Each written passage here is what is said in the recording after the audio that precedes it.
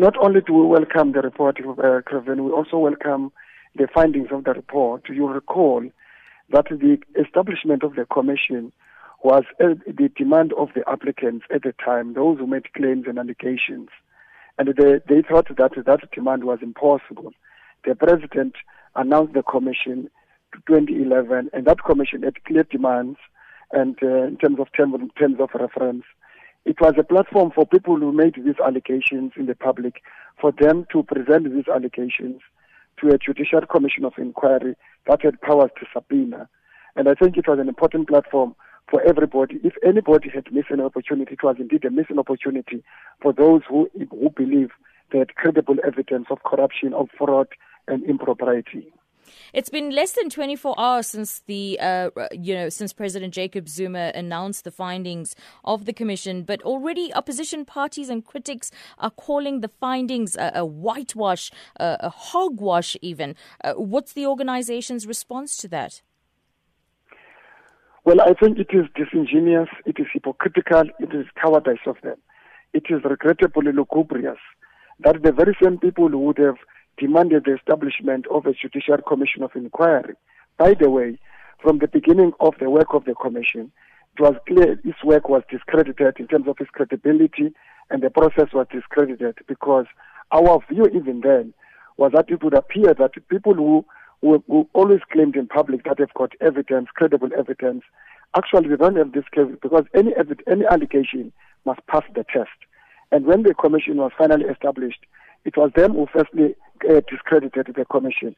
So if there is any way that the fact that the commission came to the determination that there was no corruption, there was no impropriety in terms of influence of selecting of bidders, there was no fraud, and you must remember the commission dealt, among others, with two important decision makers in the process of procurement. One was the interministerial committee, second was the cabinet.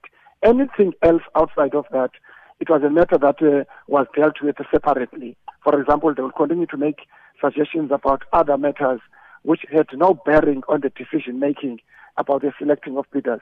So you wouldn't have expected, especially in the current mood and climate, of the undercurrents of the opposition, that they would have accepted any outcome except what they thought would have been a predetermined outcome in terms of their own allegations.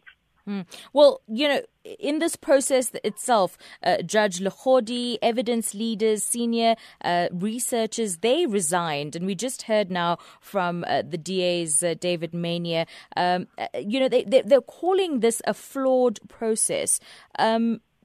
Where do you stand on this, particularly, with the concerns of these resignations, with the concerns of people who even got arrested and charged for the arms deal?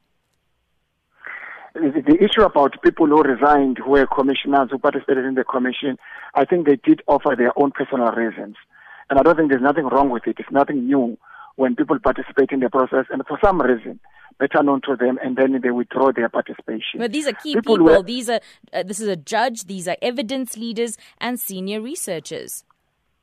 It has nothing to do with the credibility of the process. Like I say, it is a matter of speculation why they resigned. That could be used, obviously, to advance some hypocritical and disingenuous political reasons, the point I'm making.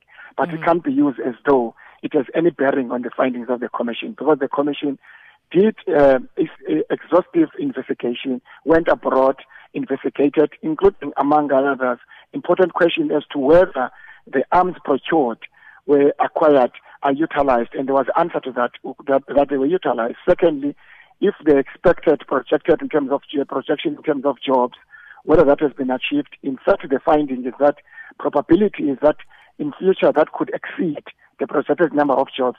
So the commission's work, in terms of its terms of reference, it has actually exceeded the expectation of what was expected.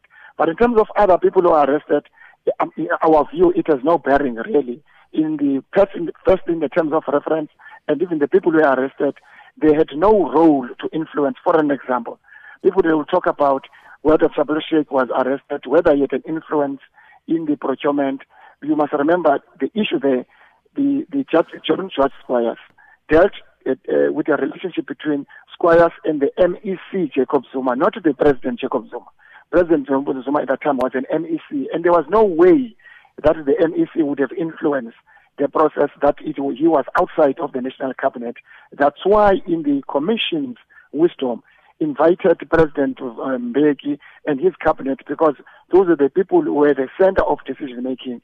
Tony Yengeni was convicted of fraud, of a failure to disclose a discount in Parliament. And those issues, even himself, had no role in the procurement.